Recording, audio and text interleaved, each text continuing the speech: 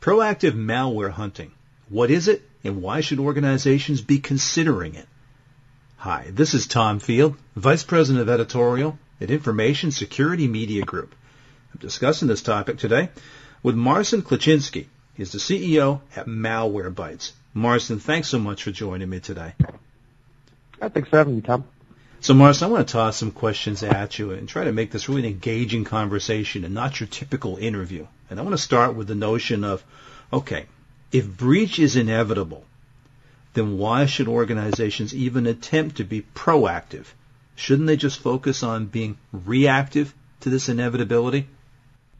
Yeah, it's a great question. I think there's two sides of the coin there. The first is just being reactive gives many opportunities for the attacker to steal data from your environment. If you are at least somewhat proactive, you can mitigate a lot of the damage that some of these low-hanging fruit threats can do to you. So if you're able to block 99% of threats, you're not remediating the 99% of those threats that are coming in. And you know, there's a good chance that one of those threats could lift some user credentials or some very important information from your network. If you're just remediating all of the time and being reactive, it's not a good story for your organization. Well, if I can follow up on that, Marcin, what would proactive be? Yeah, so proactive is either sitting on the network layer or on the endpoint and trying to actually identify positively threats that are doing something on the computers that are in your environment. So let's say there's a threat that a user, downloaded accidentally from the internet. If you have some kind of antivirus, anti-malware, or even a perimeter layer, there's a good chance that threat might be blocked. And so discounting proactive blocking is definitely something an organization should not be doing. Being completely reactive is, I think, in my opinion, a mistake. Marcin, given the evolution and success of malware, especially over the past few years, is antivirus as we have defined it, as we traditionally know it, effectively dead? Yeah, this is a very controversial topic, especially now in the news. Companies coming out and saying antivirus is dead. Even Symantec saying antivirus is dead, and their biggest product is an antivirus. I think the term itself, as you said, traditionally defined, is definitely dead, and it's a lot of these antivirus companies just not innovating for many years, actually. So there's been a need for advanced endpoint protection, which I think is kind of the next term of endpoint protection. This is a controversial topic for me because I actually don't think that antivirus is dead is the right thing to be talking about. I think it's really what kind of solution do you need on the endpoint, whether it's called next generation, whether it's called antivirus. I don't think a typical organization cares. In the end, I think an IT administrator looking to deploy something in their environment needs to look at efficacy and efficacy alone. Got to solve our problems that we're having in the organization. If it's called antivirus, that's fine, whatever. If it's called next generation endpoint protection or anti-malware, that works as well. Let's not really define terms around it, but rather I have this product. It does its job for me. I don't have many breaches. I'm happy as an organization.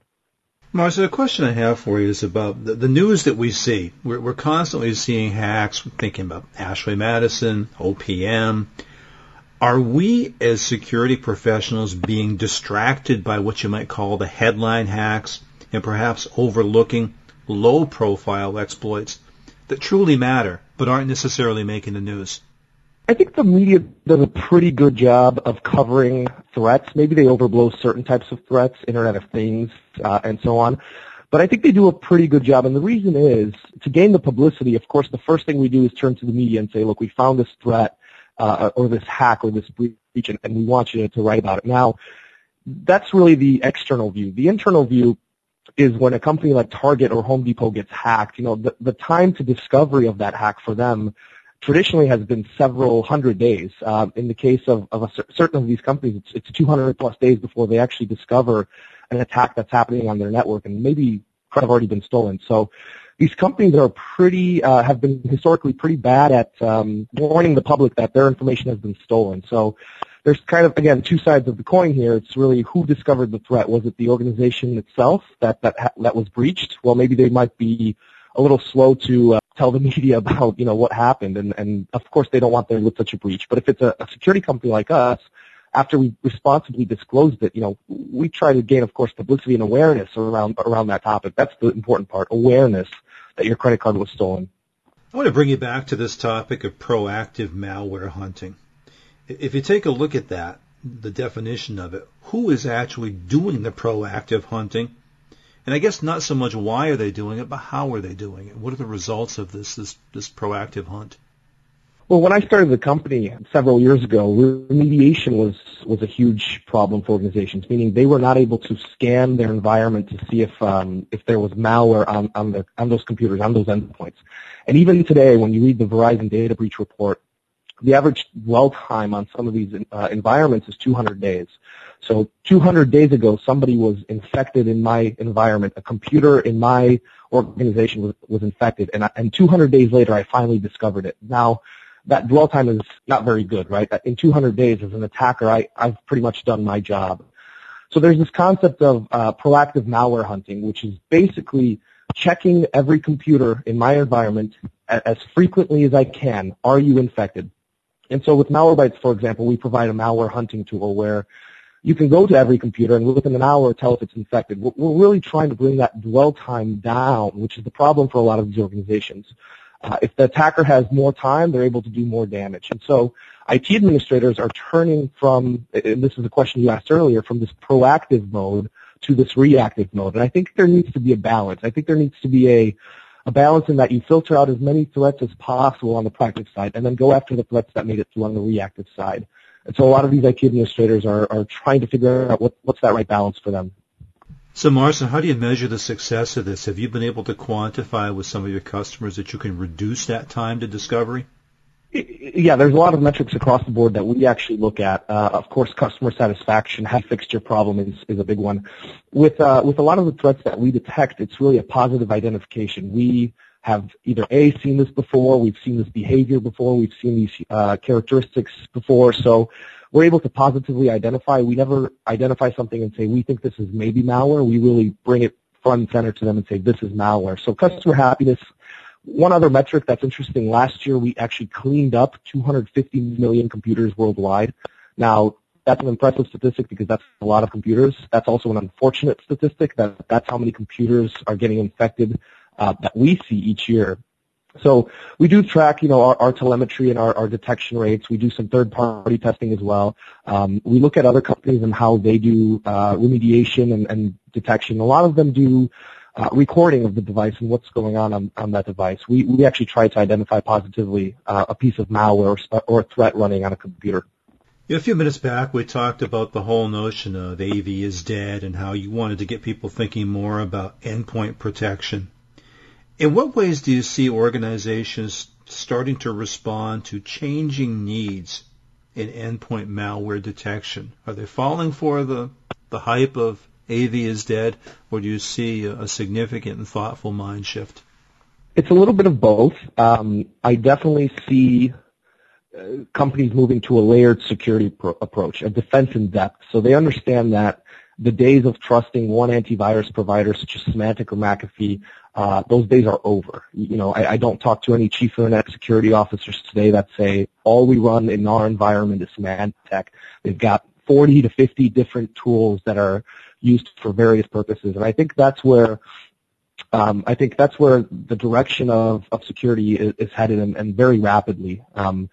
The problem with this approach is a lot of these companies have gotten information overload. So they do have 30 to 40 tools, but they may not be employing those tools correctly, meaning they haven't spent the time to actually set them up properly and configure them, which a lot of these security products need. They don't have the staff. There's a huge cybersecurity shortage. They don't have the staff to actually monitor a lot of these tools. I'll give you an example. FireEye is a great product for the perimeter. Unfortunately, there's a need to A, configure it correctly, and then B, actually respond to the alerts. If you've misconfigured it, you're going to get 8,000 alerts a day. Who do you have on your staff that can actually weed through all 8,000 reports? Nobody. And that's the concern with not having the staff and having just so many tools to actually have to configure. So I do think moving into layered security in that direction is the right one, but it needs to be done carefully and thought through, not just impulsive buying of tools and deploying them. Marcin, you bring up a good point here. We talk about the evolution of the security tools, but we don't talk nearly enough about the evolution of security staff. In your perspective, what are some of the skills that security professionals have to bring to the table today to be effective in endpoint malware detection? It's very difficult to gauge that. You have somebody fresh out of college, and a lot of these colleges, universities, unfortunately, don't have any cybersecurity programs. When I went to the University of Illinois, did we have a cybersecurity program? Absolutely not. I compare this security researcher, or rather cybersecurity professional, whatever you want to call it, the shortage of these people, similar to the engineering shortage that the world faced several years ago. It took universities many years to actually build a curriculum, and then another 4 years to bring that talent out. And if you're a large organization looking to hire cybersecurity staff, you're talking about hiring somebody with experience. Well, if there's no new graduates coming out of college, and you're basically poaching talent. And that's what I hear from these chief internet security officers that I talk to. They're just going back and forth with the same talent and providing raises or higher compensation plans. So I think, unfortunately, because of the nature of the problem, you're looking for somebody with some type of security experience, and that's very difficult to find unless you're poaching that talent from somebody else in that same position. So it's really an endless circle. And today is the day to be a cybersecurity professional. I mean, there's just great companies to join, great pay for the job. But I think ultimately it comes down to, do they have any type of security experience? Managing a security platform or security program in an organization in the past. I think that's what I would look for if I were to hire somebody in my organization where we need, a security professional. You make a good point there, Marcin, is that there's no better time to enter the security profession. I feel like over the past few years that security vendors, analysts, certainly the media have built this up as a place to go. There are opportunities there. I don't think we can promote this any better. Where are we falling short in bringing appropriate talent in to fill these positions that we have open? Yeah, I wish I knew the answer to that question, or I could solve some world problems here.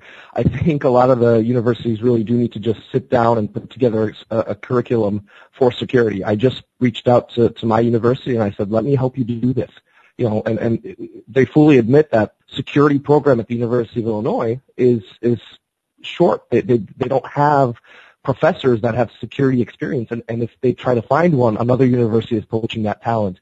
It's very similar in the corporate world, where you have a chief internet security officer that's being actively hunted for because they've got a ton of experience and can keep the organization safe. It's not a matter of tools to keep an organization safe. That's a factor, but it's the people. You need professionals, or you need people that know what they're doing and can keep the data safe in the organization. Now, you go to the same events I do, whether it's RSA or DEF CON or Black Hat, and if you got a silver dollar for every time that someone gets up on stage and says there are no silver bullets, you'd never need to start up another IT security company. Everyone says that's right. There are no silver bullets. So why do we put our trust in a single AV or endpoint protection solution? I think it's just what we were taught, right? And in 1995 or the year 2000, when you had this computer that you paid, thousands of dollars for, an antivirus solution was enough. And even today, when you talk to a lot of consumers, if you talk to my mother, for example, she would tell you, well, maybe not my mother, I've conditioned her pretty well, but if you talk to her before I started the company, she would think antivirus is enough. And I think that's a little bit, you've got to learn that it's not, right? And it takes a breach to show you that it's not.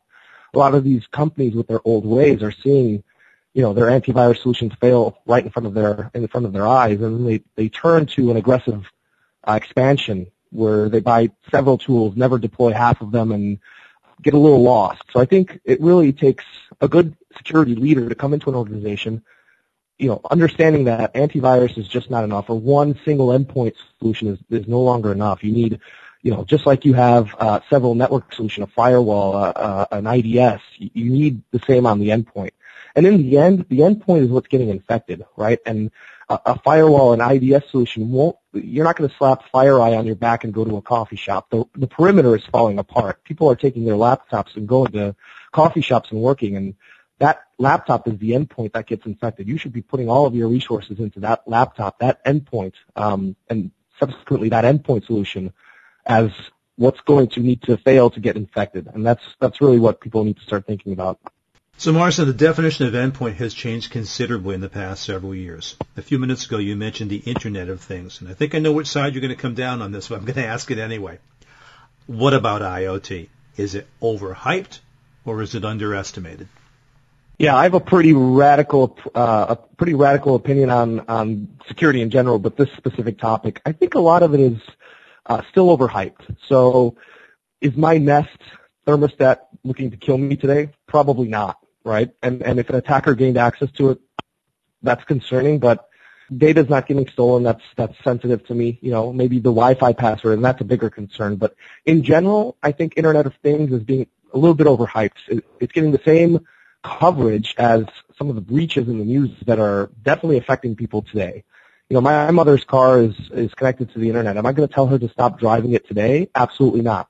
Will I tell her, hey, you need to be careful about this site and that site and you know, deploy some kind of security solution, Malwarebytes? Yeah, absolutely.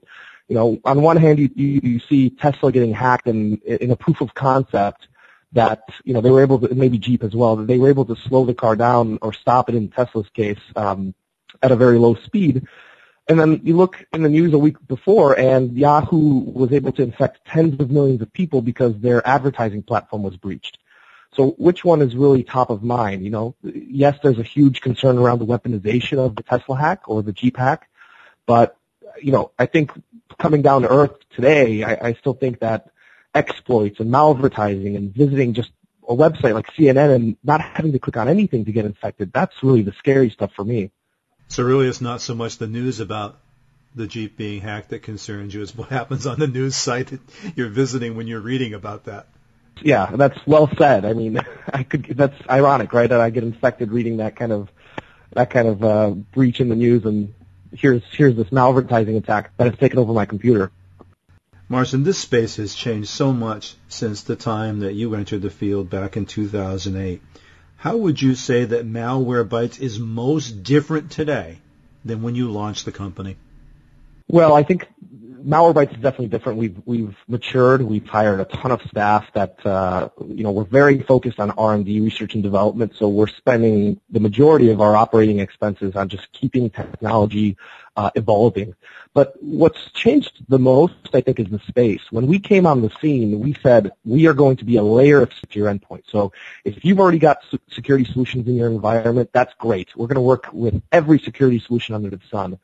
The perception of layered security back in 2008 was, okay, that's great. I just can't afford it. I don't need it. I've got my single antivirus, and that's going to be great. I think that perception has changed dramatically. You know, we were a little bit ahead of our time providing layered security. Today, that is almost universally accepted as the only way to mitigate getting infected. And more so, I consider remediation or the malware hunting a layer as well, because that's the layer that gets you cleaned up if something gets through, right? And if you're not hunting for malware on your environment, it's hunting for you. Marcin, I appreciate your time and your insight today. Thank you so much. Thanks for having me. The topic has been proactive malware hunting. I've been talking with Marcin Klaczynski. He's the CEO at Malwarebytes. For Information Security Media Group, I'm Tom Field. Thank you very much.